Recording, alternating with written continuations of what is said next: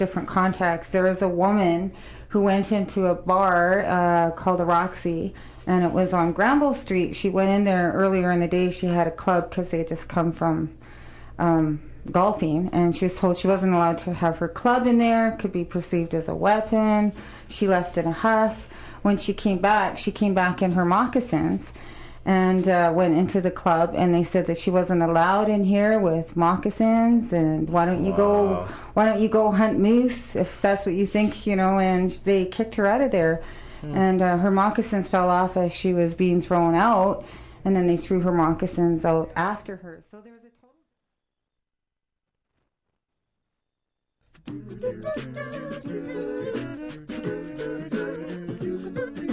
Welcome to the Arts Report for Wednesday, January 23rd.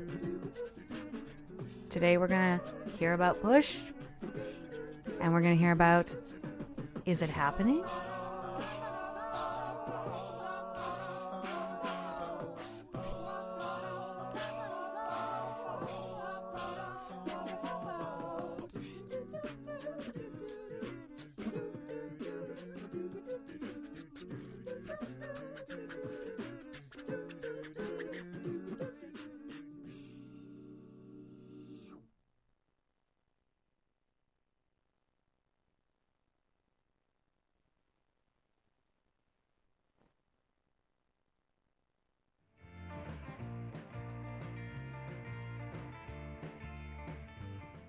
Today on the Arts Report, we hear from various Push shows, reviews, and interviews. But first up, we're going to talk a little bit about Is It Happening, a fundraiser for UBC Visual Arts and the Bachelor of Fine Arts program. And we're going to be speaking to Evan French. Evan, are you there? Hi. There you are. I love How's being it able going? to work the phone. It makes me feel like a real host. Now, Yeah. in the background, we're listening to Gunshot Wounds, 9 Dashes EP, Hard Times, Honorable Man, which you can find on gunshotwounds.bandcamp.com. And they're one of the musical guests at the Is It Happening fundraiser. And when is it happening, Evan? It's happening on Saturday at 7 p.m. It's at CBC Studio 700, which is in downtown in the CBC Studios building. So it's kind of in the middle of everything, if you're interested in stopping by. Now, tell us a little bit about where the fundraising is going to go, and a little bit maybe about the program, the visual arts program, because you are in the visual arts program, correct? Yeah.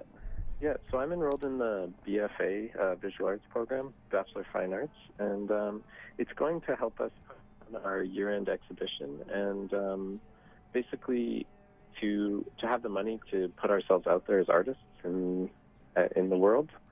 So it's we need to throw this event in order to have the money to put out a catalog of our work at the end of the year. So so this kind of reminds me, and I think should remind everyone of the kind of entrepreneurialism that it takes to actually be an artist. So in order to actually kind of finish your education, you have to raise money.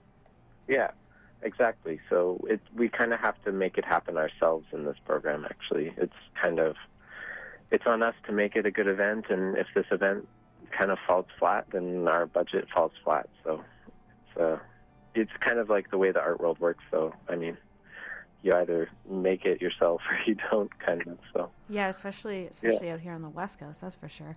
Now, can you tell us a little bit about some of the people that will be showing and some of the things that people will see if they come to this event? So there, Gunshot Wounds. We'll start with the bands, maybe. Gunshot Wounds is a good friend of mine, Charlie, and a bunch of fellow Vancouver musicians. And I just want to thank them for volunteering their time to be part of our fundraiser, as well as Stefana Fertilla, who's also a good friend of everybody in the programs, kind of. She's studying art history up here at UBC, I believe. And I saw her at Wrong Wave. Sorry? I think she was at the Wrong Wave Festival, I believe. And so she's an excellent performer. Yeah, she plays a noise sometimes, pop other times. You never really know. But Yeah, and there's also going to be an art auction featuring works by not only the professors at UBC, so Marina Roy, Gareth James, Barry Jones, just trying to think of a couple names here, are all donating works to the exhibit as well. So those are going to be up for silent auction. So you'll be seeing a lot of art, as well as art by the BFAs themselves. So they've all given in works for the auction as well.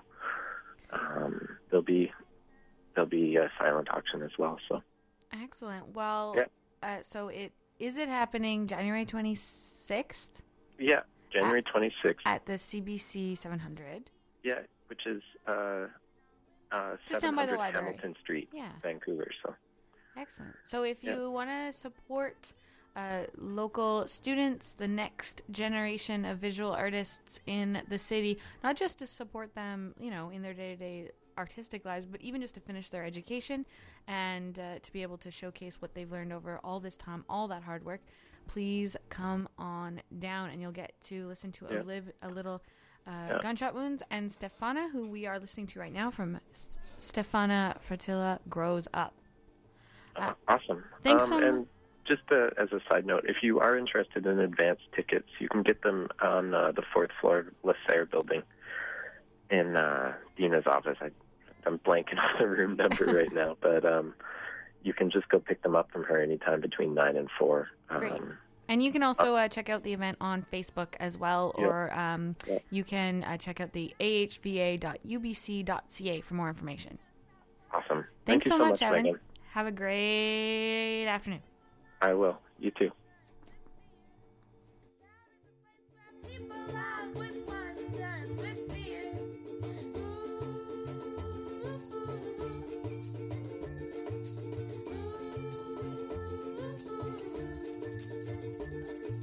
It's time to burst open. It's time to burst open.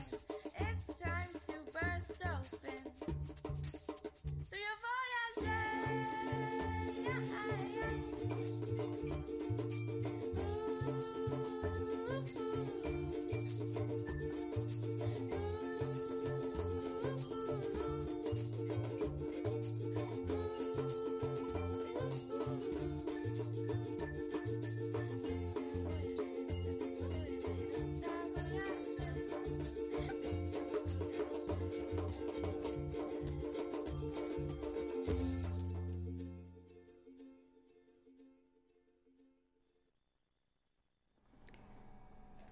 And we're back on the Arts Report.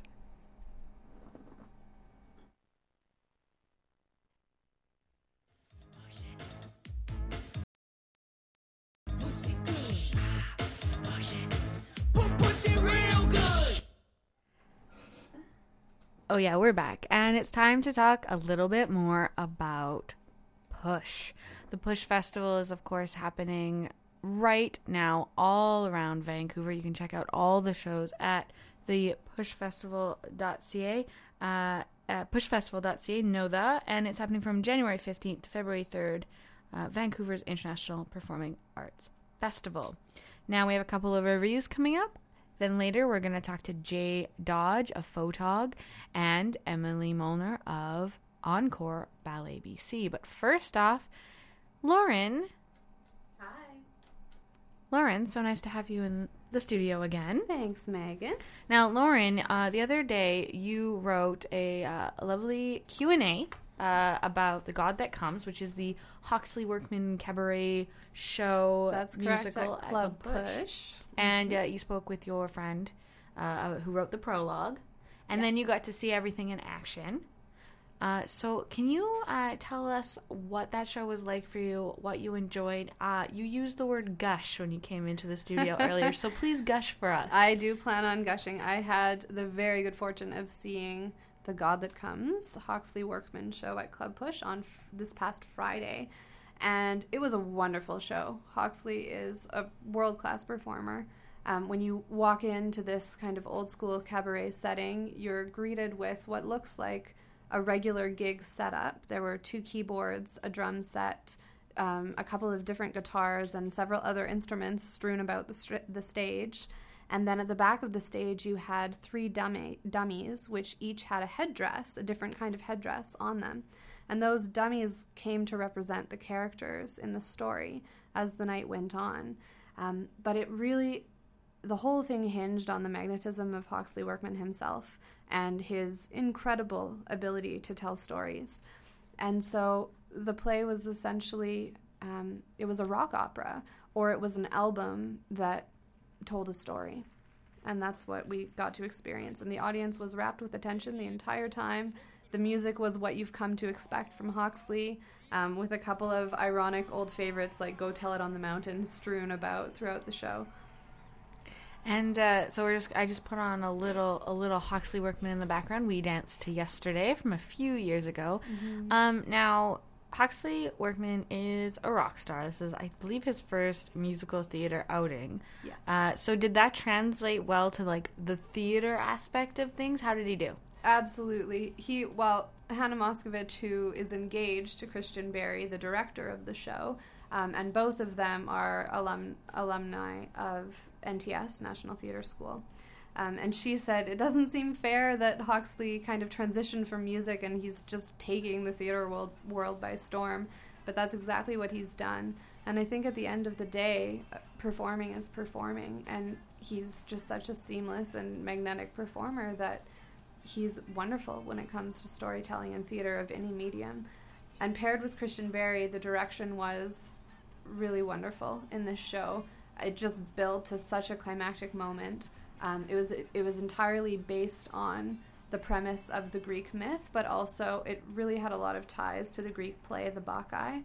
So the prologue in the beginning told the whole story. So it wasn't about the surprises of the story. Rather, it was about how the artists dealt with telling this story and the humor that they put into it and the build they put into it with the story arc and with the music. And so the execution was perfect. Can you give us maybe a standout moment that you thought really encapsulated the event as a whole? So, well, I think there were 2. Okay. There was probably I will allow 2. There was a very comic moment that involved the king in the story who has to dress in women's clothes in order to spy on the god that has overtaken his kingdom and who he's very concerned with. So that part of the story, Hawksley sort of transforming into this king who actually likes to dress in women's clothes as he climbs up the mountain. Who doesn't exactly? That was extremely comic, beautifully executed, and full of surprises, not to be anticipated and not to be missed. And then the climax itself, it's okay for me to tell you because you would learn in the prologue anyways if you do see it. The king ends up being murdered by his mother on the mountain. In her madness, she thinks that he is a baby cub and hunts him. So that was very, very impressive, the way it was dealt with on the stage. And I won't tell you more than that, but the music and the lighting together, it was pretty unreal. Great. Well, The God That Comes for Club Push is over now. I believe it was on from the 16th to the 18th, but I bet you anything they wind up trying to tour that. So keep an eye out for Hawksley Workman in The God That Comes. And Lauren, thank you for your review. Thanks a lot, Megan.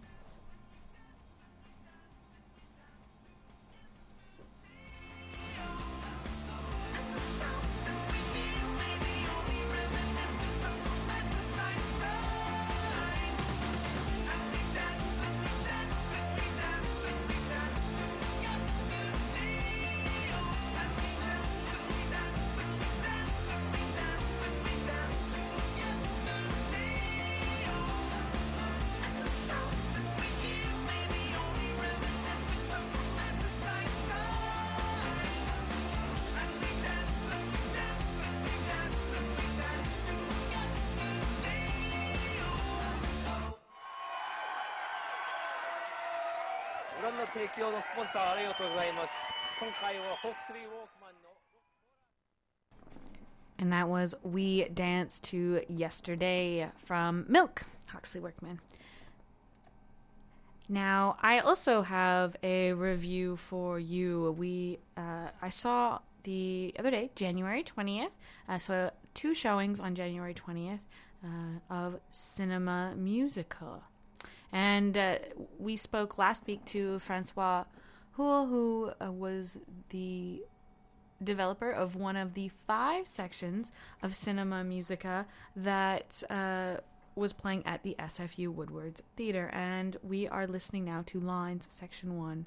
Francis Huel improvising with computer music composer Keith Hamill and video artist Alex Shandulik, and you can hear this on francoishuel.ca. Now, the premise of Cinema Musica is that there are 5 pieces developed by Turning Point Ensemble. And Turning Point Ensemble, they are a chamber choir of 17 core musicians who are, they are doing classical works, but also pushing the boundaries. Kind of a theme here at the festival. So it was eclectic, an eclectic mix of groundbreaking artists, as they say in the program, was not fully realized for me. So there were 2 pieces that I enjoyed the most. First off being Chroma Concerto, which was the brainchild of, I believe, Horace Ivins. There was the music, and then there was also a visual art section. And as this staccato piano played, you got to learn you got to see the visuals that were interacting with the music. And this is kind of the theme of Cinema Musica, is the interaction of cinema and music. So you have a concerto both on the piano, but also visually. And it was merely color and lines. If you had to imagine it, you imagine color chromosome pieces breaking apart, going crazy, bursting with color all over the screen, both anticipating and reacting to the music played by piano. And that was my favorite. It got one woman gave it a standing ovation. She very much loved it. And I think in general it was the most humorous and the most interactive of all the pieces. You could really see the music and the cinema interact together. So I think that was the most successful of the evening. The second most successful was Francois's piece himself that we talked about last week, Suspense, which was the Turning Point Ensemble, both live and video projected, so they were playing with themselves. And then you also had a superimposed projection of trampolinists, and these are dancers who you got the arc of them suspended in midair, and the music had a film noir dark quality, giving these trampolinists a bit of an ominous quality. It was very enjoyable, but at the same time, I actually would have probably preferred to see the suspense of non-dancers, thinking about it after. Dancers are obviously beautiful to watch, but they do have a control and a beauty that is you can anticipate where they're going to go and how they're going to react and what they're going to look like.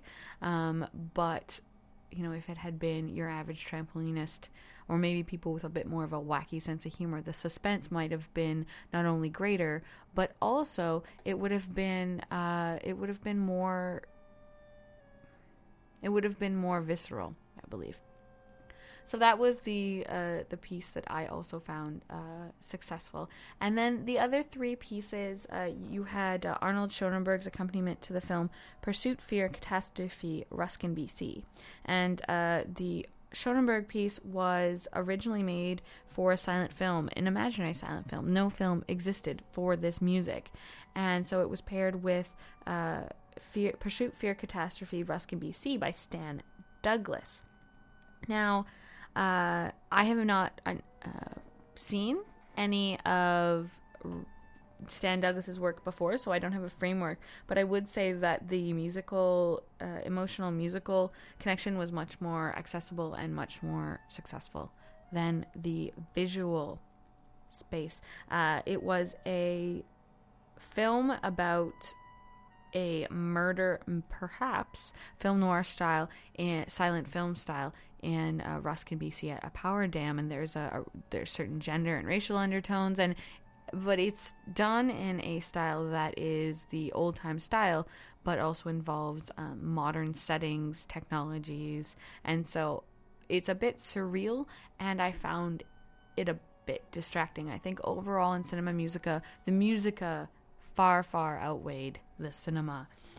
So that was Cinema Musica was at the Fay and Milton Wan Experimental Theatre at SFU Woodwards on January 20th, and it was put together by SFU Woodwards and the Turning Point Ensemble. If you want to check them out, turningpointensemble.ca.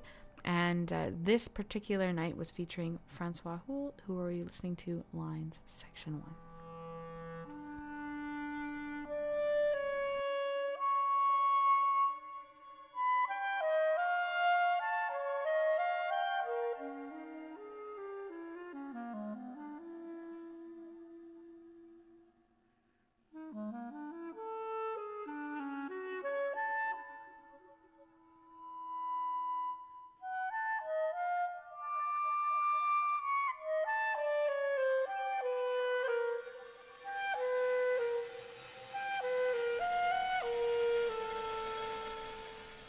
Another reason the Cinema Musica probably suffered is because I just seen a documentary on Conlon Nankero, who is a genius composer from the 20th century, recently passed away, who did amazing progressive and modern things for the player piano.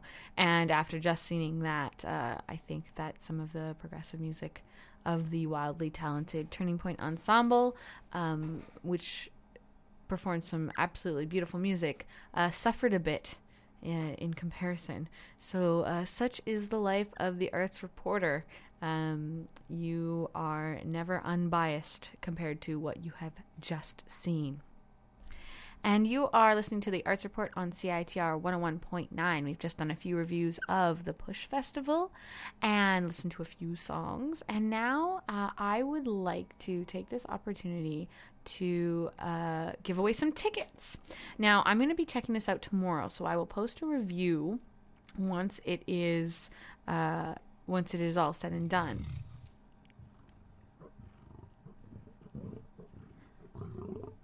Now, opening tomorrow is Rhinoceros by Ionesco, translated by Martin Krimp and directed by Chelsea Haberlin, who is a Masters of the Theatre at UBC. And this is a surrealist play wherein totalitarianism turns people into rhinoceroses. Rhinoceri? I guess I should have looked that up beforehand. When you call in to win tickets, please tell me whether it's rhinoceros or rhinoceri. It's 822-2487, and it'll be at the Chan Center at UBC. And Eugene Ionesco's absurdist piece follows the tragic everyman called Berenger, who must navigate the chaos in his small French village. Townsfolk are transformed into stampeding pachyderms. As bipeds become an ever smaller minority, what will it take for him to stand up to the increased menace? So it's a satirical comedy. Think Animal Farm and think 1984, but with a international twist and a French twist, if you will. And he was one of the most important playwrights of the French 20th century. And MFA directing student Chelsea Haberlin will direct. She is also the co-artistic director and general manager of It's a Zoo Productions, who we have had on the show before. It's a Zoo. And it is a very interesting company. So I'm expecting interesting things. If you're interested in the themes of will and responsibility as well as the political absurdity, then you can call in at 604-822-2487 to get a couple of tickets. Or you can tweet at CITR_Arts Report. And if please be following Arts Report and UBC Theatre at UBC Theatre so that you can get all the facts of what's coming up. We are going to take a quick break, and when we get back, we'll hear from more Push, J Dodge, Photog.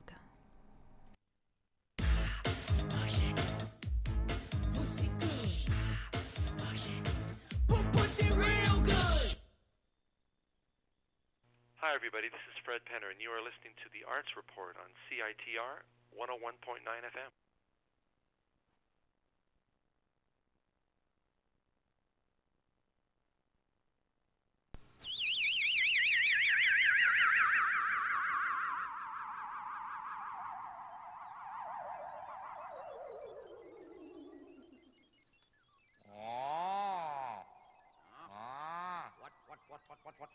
What? Radio. Oh, radio. Yip, yip, yip, yip, yip, yip, yip, yip, yip, yip, yip. CITR 101.9 FM Vancouver. Yep. Radio.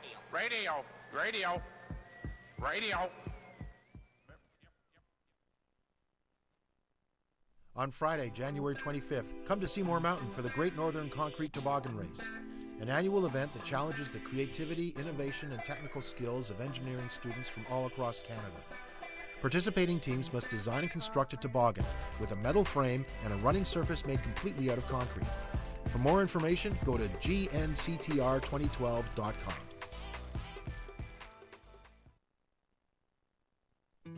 Strength, dignity, respect, beauty, self-worth, safety, confidence, choice, hope. The Beauty Night Society is a registered charity dedicated to helping marginalized women introduce trust, hope, and self-esteem into their lives. Through its popular makeover program, the Beauty Night Society has touched the lives of thousands and reintroduced a healthy touch to the lives of vulnerable women throughout British Columbia, creating real life makeovers. Please visit www.beautynight.org for information on programs and on how to help. Beauty Night, because dignity is beautiful. I think I was blind before I met you.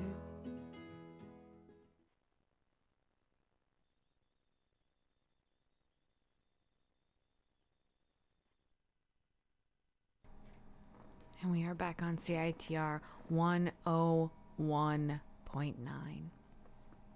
Now, last night I saw Photog. And this is written and performed by J Dodge, and it is directed by Bocco del Lupo, who is a local theater company who are committed to performing the interesting and the contemporary and often the technological.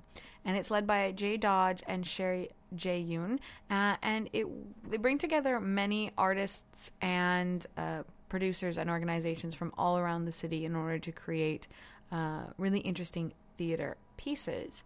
This particular piece was at the SFU Woodwards Theater, and you may remember Bocco del Lupo from previous La Maria from last year's Push Festival, which happened all throughout Gastown in storefronts and on the streets and required an epic amount of multiple organizations. But this time it's just Jay on a stage with a bunch of computer effects and a few harnesses to fly him through the air.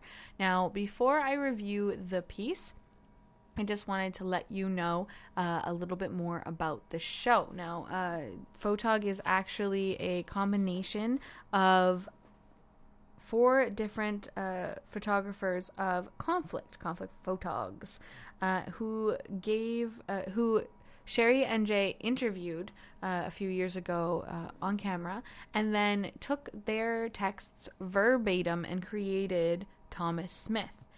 It's an imaginary look at his uncompromising life, and Thomas Smith is a photog just back from conflict who is being kicked out of his apartment. He's being evicted. He's actually returned from the job overseas to pack up. And he tells the audience about his various experiences and the psychological effects of not only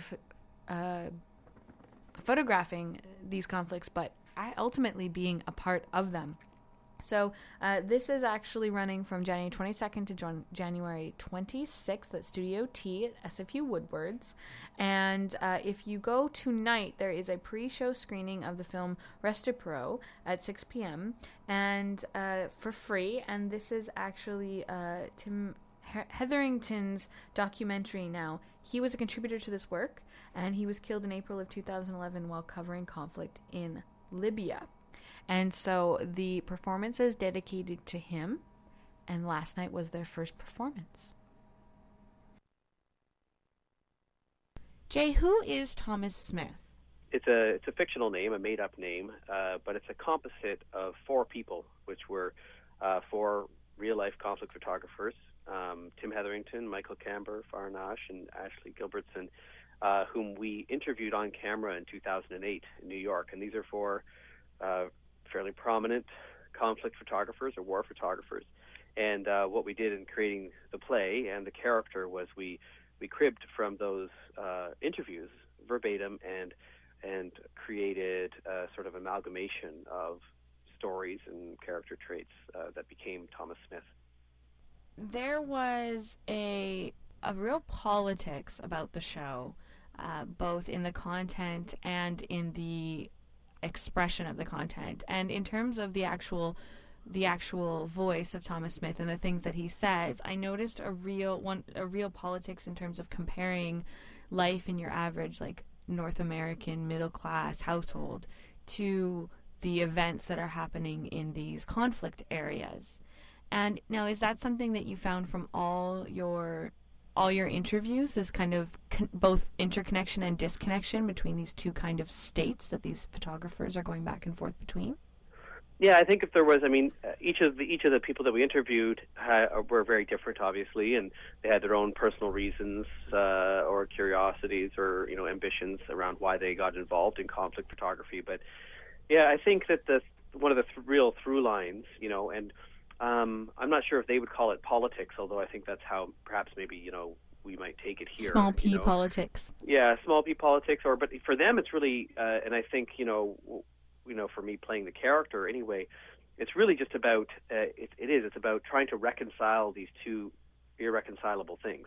Because you look here and somebody say in Vancouver is worried about what school their kid is going to get into, and that's a legitimate concern, but then you go to some of these more difficult places in the world and people are worried about whether their kids are going to survive the day, and you put those two things beside each other, and while they're both, they're obviously within context, they both have importance, but it's hard when you put them side by side to reconcile how they can coexist and how, definitely one concern is more intense than another, especially when you place them beside each other. But does that diminish the need to want to get your kid into a good school? I don't know, and I think that a lot of the photographers that we talk to, I mean, that's the struggle, right? Is you keep putting these two worlds beside each other, and it's kind of impossible to reconcile their coexistence, and there's no quick or easy answer. The other really defining part of Photog as a show and of Bocca del Lupo, your company, is the technological and the contemporary theater elements that you bring to the show. The use of the physical space. Can you tell me which of these techniques you developed specifically for Photog and why? Or if they're techniques you've used before, why you think that they really worked for this story that you're telling of Thomas Smith, quote unquote? Well, yeah, we've been playing with performance, using interactive technology in different ways for quite a few years now.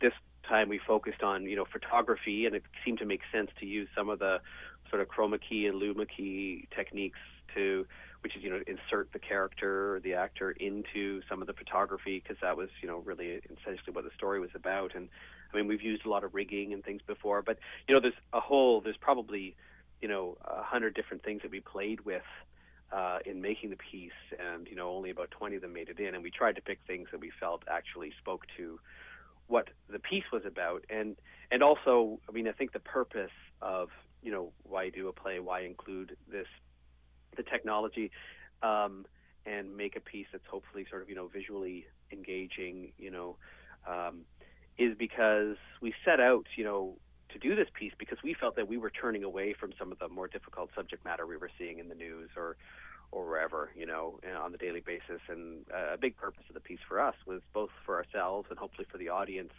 to sort of open ourselves up to taking a moment to look at some of this more difficult subject matter. And so, I think that's a part of the reason why we use the technology in the piece, because even though you're dealing with difficult subject matter, hopefully there's a little bit of wonderment and magic and, the theatrical stuff that's happening on the stage that sort of makes people, sort of open up to the idea of being able to look at some images that perhaps they would normally not. Now, the setting of coming back to this room and it being in the process of eviction and obviously now you've drawn from interviews. So is that a scenario that one or more of these photogs face that you're recreating, or is it something that you thought was just an appropriate home for the conversations? No, it was actually one of the photographers had that exact scenario happen to them. They had a long-time warehouse apartment in Dumbo in Brooklyn, and exactly what played out in the play. And then in terms of being evicted to make way for condominiums, and spending a lot of time after that, essentially being homeless, and it being his apartment being really this place that he would come home to and be this sort of safe haven, because obviously you're dealing with a lot of trauma, and everybody has different ways of coping with that, obviously. And I think one of the interesting things with the conflict photographers, or it seemed that we discovered, is, there really is no support for them when they come back.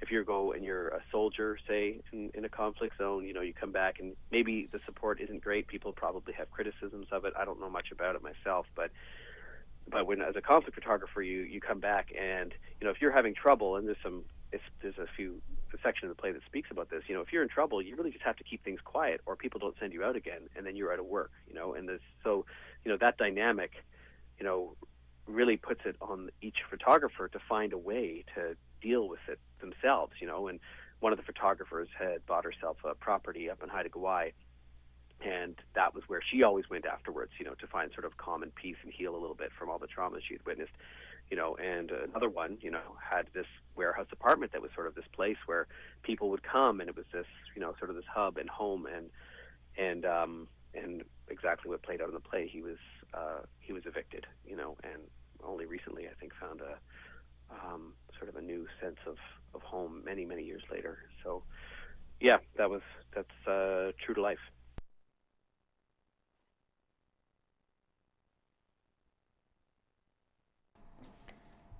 And that was Jay Dodge of Bocco del Lupo, who was performing and wrote the imaginary look at the uncompromising life of Thomas Smith Photog. Now, I very much enjoyed many aspects of the piece. I am a harsh mistress after that gushing about Hawksley Workman today, but I enjoyed several things, and I also found several things not necessarily unpleasant but distracting. Now, the piece itself was quite moving, and I think that if you are interested in a emotional entry point into international conflict and the relationship that news media and that these individuals have, the kind of tenuous relationship, then I would very much recommend checking this out, including Restapro, which is a free showing this very evening at 6 p.m. Now, I am a little disappointed with a couple of things.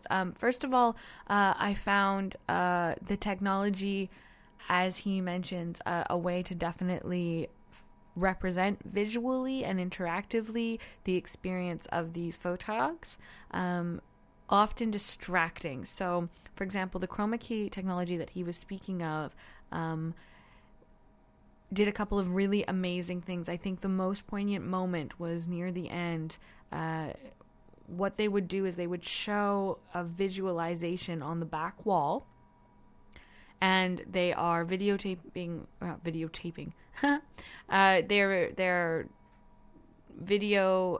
video projecting what he is doing on the stage, and then in using kind of green screen style technology to interact with that image. So he's showing a flashlight. He's moving a flashlight along the floor, and where the flashlight, they have replaced the floor with the image of children beneath the floor of the set.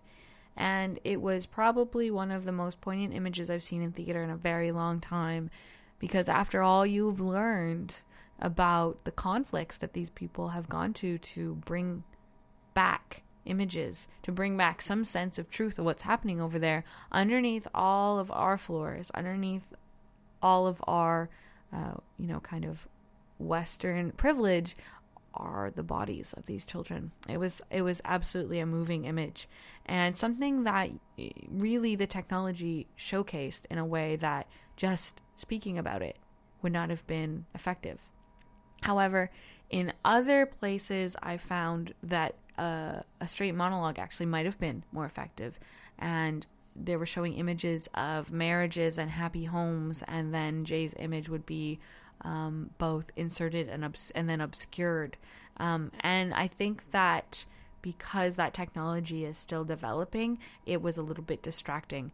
Another thing was that they would sometimes bring in other actors, not into the space physically, but digitally through various means. Now, sometimes it worked. He had a Skype conversation with his quote-unquote editor that seemed live. I asked him outside the interview, is this live? Was this live? And it was so well done. Whereas another time when they are moving, they were looking outside the door through the peephole at people who were trying to evict Thomas Smith, and it made this rushing noise, whoosh, and you're looking outside the door. And because it's pre-recorded, the interaction was cartoonish at best.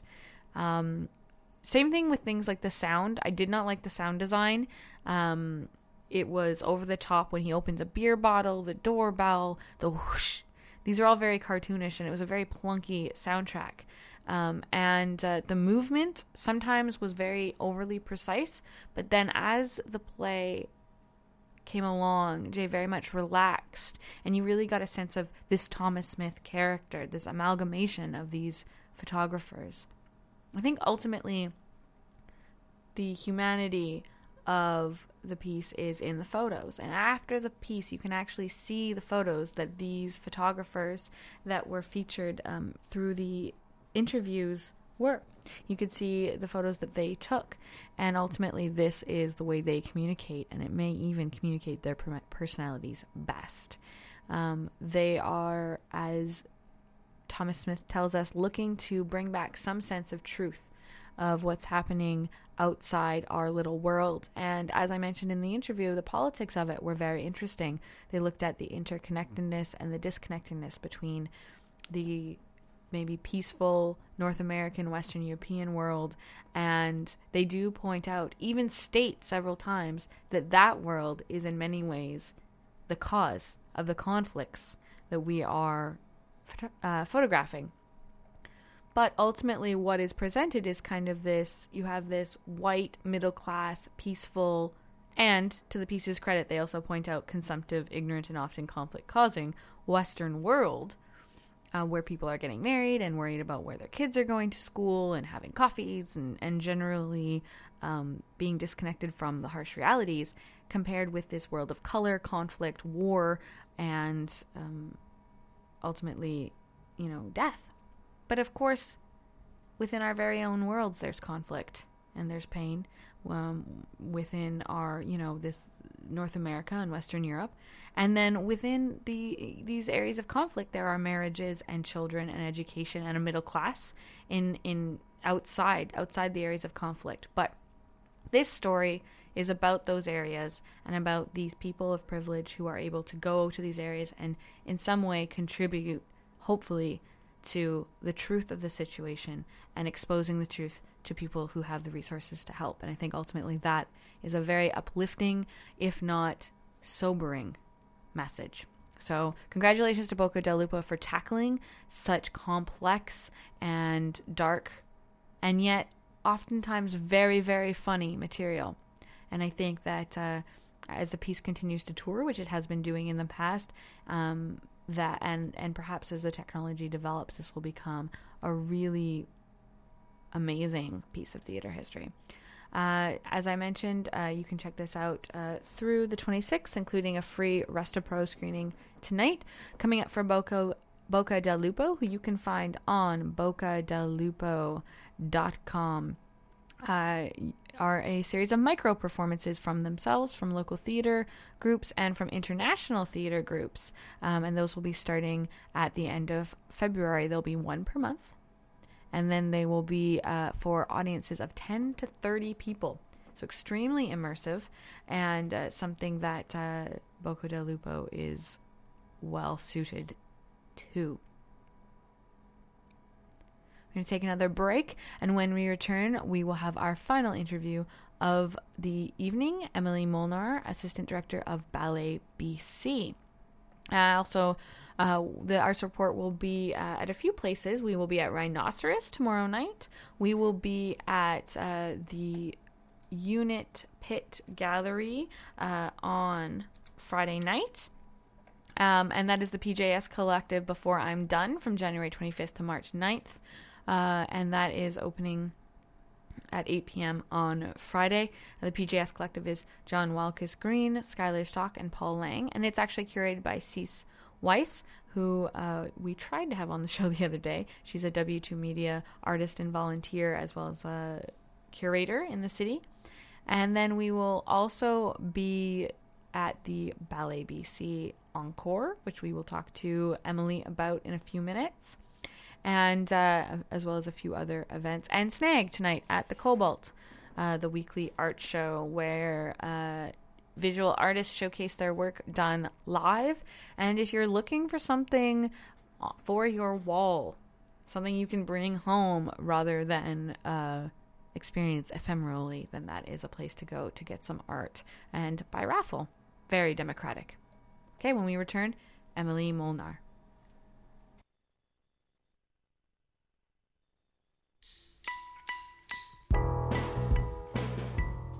Ever thought about volunteering with Big Sisters? Maybe now is the time. Big Sisters of BC Lower Mainland provides girls aged 7 to 17 with a champion, a mentor who's there to simply be their friend and cheer them on. Become a study buddy tutor and spend 1 hour a week helping your little sister learn to love school. Or become a big sister and spend 3 fun hours a week just hanging out with your little sister. If you're age 19 or older, please visit bigsisters.bc.ca to find out more. Maybe now is the time.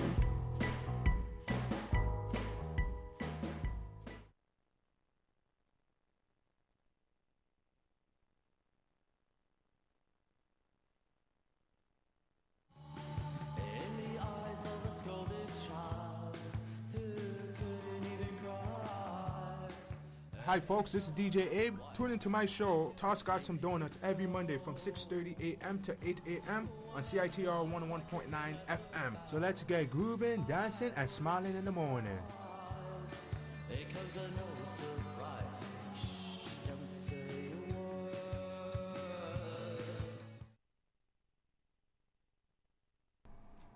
I just wanted to give a quick heads up that we have given away those Rhinoceros tickets to Kimber at A Tree and a Bat on Twitter. And Kimberly, we will look forward to seeing you over the span of Rhinoceros, and we will get that all set up ASAP. It pays to listen to the Arts Report, everyone.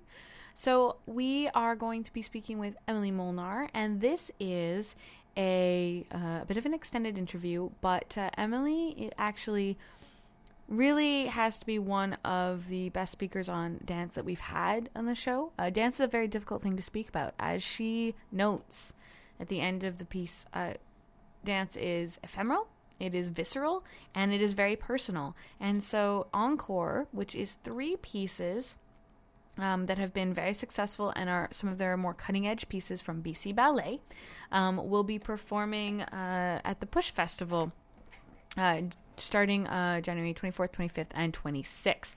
And you can check out more information at www.balletbc.com/performances. Emily Molnar was a dancer in Ballet BC for 10 years and has been artistic director. This is her 4th season. Please let Emily tell you a little bit about the 3 pieces. We have Herman Schmerman, we have First Flash and Petite Cérémonie, which is an original for BC Ballet. And she also tells us a little bit about what Ballet BC is to the world of both contemporary dance, which is a word she doesn't like to use, and traditional ballet. The Evening of Encore is a collection of 3 different works that we have done in the past 3 years with Ballet BC, and they were pieces, all of which were very, very successful with our audiences. And one thing that I do when I'm putting a mixed bill together, so a triple bill of pieces, is to find diversity, to show the range, the type of work that Ballet BC is known for. As a contemporary ballet company, we really pride ourselves in the fact that we can go from a very neoclassical place all the way to a more dance theater kind of positioning in dance. So we have a range of virtuosity within the work that we're capable of doing. And so this Evening of Encore is a very good example of that. The first work is a work by the name of Herman Schmerman, which is by one of our leading contemporary choreographers today, William Forsythe. And the work was made for New York City Ballet in 1992, and it really is a signature piece of his beginning style, so his beginning work, and it is a fantastic piece of choreography that challenges the dancers in a very virtuosic way. It's more of a solo-based piece. It's a work for 7 dancers, and we often kind of joke in the studio that there's so much layered dancing, you almost feel like you've done a full evening of dance, and it's only been 10 or 15 minutes. It's just such virtuosic, such a demanding and challenging piece, both physically, for where the technique is being pushed to the limit. So you have to have an incredibly strong classical base that gets then pushed into the dynamics of contemporary. So it gets pushed off of its axis. The music is by a fantastic Dutch composer by the name of Tom Willems, and is very percussive, very dynamic. So the dancers also have to have this wonderfully sophisticated challenge of interpreting this very percussive and electronic music. So that's the first work. The second work is a work by the name of First Flash, and it was originally created for Netherlands Dance Theater in 2003. And Netherlands Dance Theater is one of our leading contemporary dance companies in the world today, based in Holland. And this work was made by Jorma Elo, who is a Finnish choreographer, who also danced with Netherlands Dance Theater in Coburg, and his works are all over the world in major companies. And it's a fantastic work to the music of Jean Sibelius. There's a couple things in the piece that I think are worth noting. One is that Sibelius he composed this piece of music. He as a musician who wanted to be a great violinist, but he was not as great a violinist as he was a composer. So he actually created with this violin concerto of the most virtuosic piece for violin that he could possibly imagine. And so it's this glorious rendition of just this virtuosity within a violin. And the stage set for the work is by a lighting designer, Jordan Toyman, who is Dutch. And it's a fantastic architecture. A lot of it stems from a light box that sits up downstage, and it creates these incredible shapes and architecture and landscapes within the stage. And then there's this beautifully crafted contemporary work that sits just between the use of the lights and the music. And Jorma's done just a fantastic job. It again is for 6 dancers, and it shows, it has elegance, it has virtuosity, it has dynamic, it's exciting, it's just a beautifully woven piece, and it's had a lot of success with us, but also a huge amount of success around the world in a variety of companies. I think it was just recently set in Moscow, and it's been all over the world. So that's our second work. And then the third work is Petite Cérémonie, which was actually created for Ballet BC, which is also something that's very important to the company. We do a lot of new work. So not only do we bring in works that have been created on other companies, but we pride ourselves in the fact that we do a number of new creations. And I think to date, we have added in the past 3.5 years 28 new works to our repertoire. Wow. So Petite Cérémonie was created by Mehdi Valersky, and Mehdi is actually a wonderful dancer at Netherlands Dance Theatre, but he's also a rising star in the European, the global dance scene. And he's French originally, and he came in 2000. We premiered the work in 2011. And what's fantastic is with this work is it's a full company piece, so we have 15 dancers on stage. But Mehdi started with 2 distinct questions that he asked the dancers, and this is just such a wonderful example of how creativity becomes alive. He asked the dancers, "What are you most grateful for?" And 2, "What would it feel like to live in a box?" And from those 2 questions, he created a 3-week process that developed in these beautiful different kind of, it's like a collage of these ideas, everything from a very poetic discussion of relationships between a man and a woman to just thriving kind of, there's a wonderful scene where one of the dancers speaks for a little bit and is talking about the difference between a man and a woman and is juggling, and there's humor, there's humanity, there's the poetry of the relationship of a man and a woman, or a relationship between 2 human beings. And there's also a very I think a beautiful content too on the strength of the female and the strength of the man, and aging. He also is discussing that as well in the work. But it's a wonderful example of a creative process that we have successfully gone through, and was received incredibly well. So all 3 of these works we knew were a success. I was very excited to be able to put them on a program, because also this program will be taken on tour to the National Arts Centre in a couple of weeks, and also around Eastern Canada. So it's an important program for our Vancouver audiences, and also for us to be able to be ambassadors for work that's being created and performed in Vancouver to be taken abroad. Now, these pieces are not just ones that have been popular, but also seem to really highlight the aesthetic and contemporary push that you give ballet. Now, ballet is often considered a very traditional form of dance, and a traditional set of kind of aesthetic values. So what I was interested in, for those who haven't maybe experienced Ballet BC, I know I haven't, if you could tell me a few thoughts on what makes Ballet BC on the edge, not just of ballet but dance, and maybe speak not just the kind of the techniques you employ, but also kind of the value system, the aesthetic or the philosophical value system that differentiates or builds on traditional ballet that people might kind of be more able to picture. Right. Okay. So there's it's a fantastic question. There's lots of layers there, so I'll try and be very, very brief. First thing about what we do is every dancer that steps into the company has to have had classical training, but we do not work off of a codified language of ballet. So a good example would be the difference between a classical musician and a jazz musician. We are more the jazz musician. Okay. So when we create a work, we are not necessarily aware of the form. A lot of choreographers today, and this is where ballet has evolved, and not just ballet, but many different forms of dance, because now a lot of different forms are melted together. So not unlike what's happening with globalization, you have someone who has a background in hip-hop and classical Chinese dance, and they're also ballet and modern trained dancer, and they're a choreographer now, and they're using all these different styles and putting them into what becomes their choreographic language.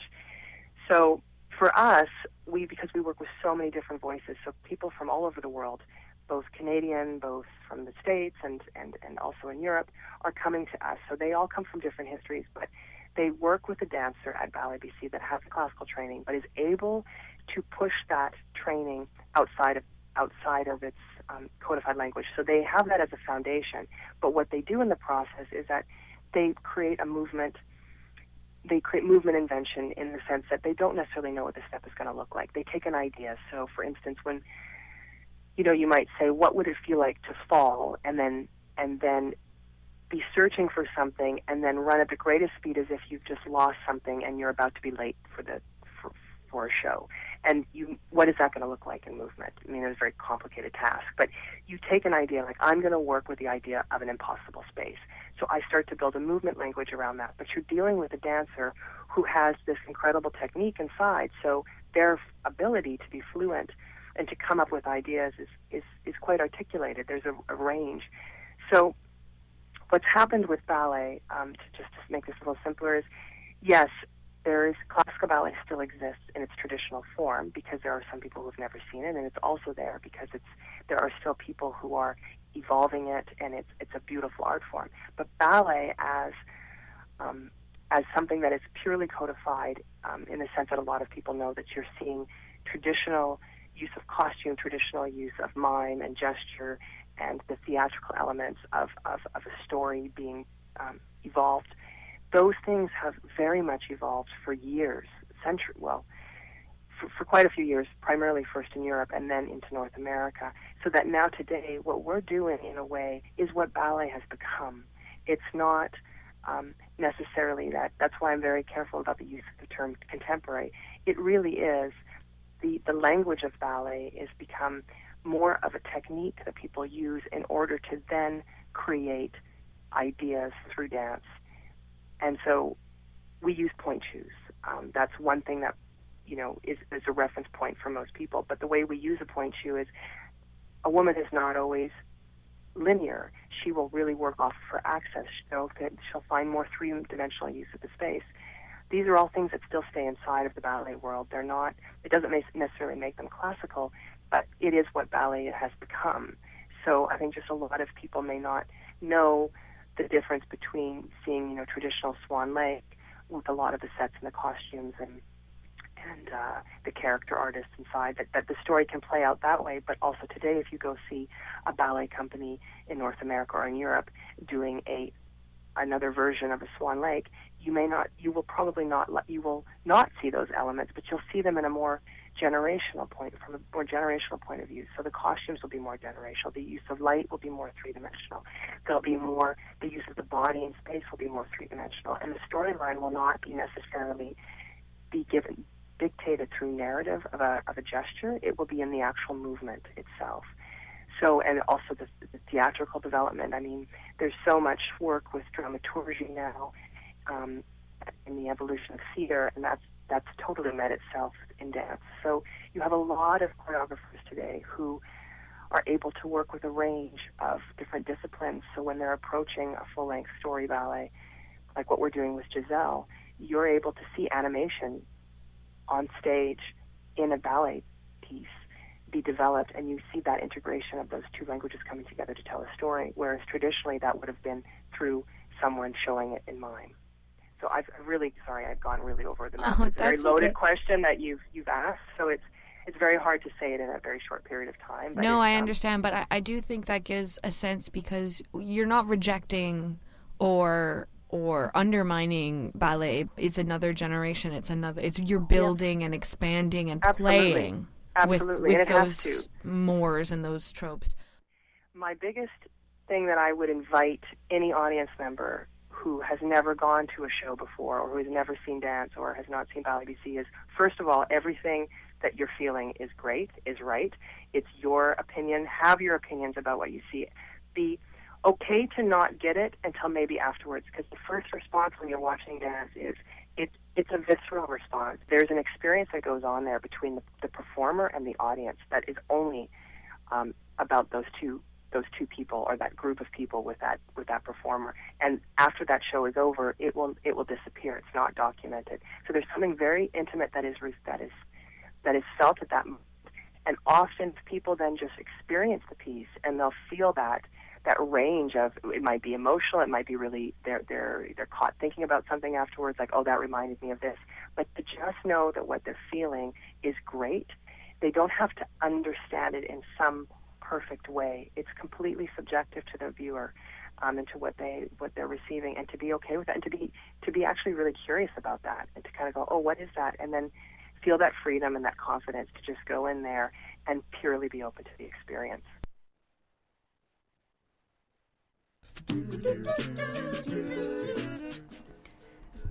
That's all for the Arts Report today. We had a Lauren on reviewing The God That Comes, and she also wrote a Q&A that you can find on our Facebook or on CITR.ca. We gave away some tickets to Rhinoceros, And thank you so much to Jay Dodge and Emily Molnar for speaking to us about their Push shows. We'll have a review online, CITR.ca on Saturday, and next week on the show of Encore. Please stay tuned to UBC Arts on Air, where we will be learning about ranting with Dina Al-Qasim of the Department of English. Have a great night.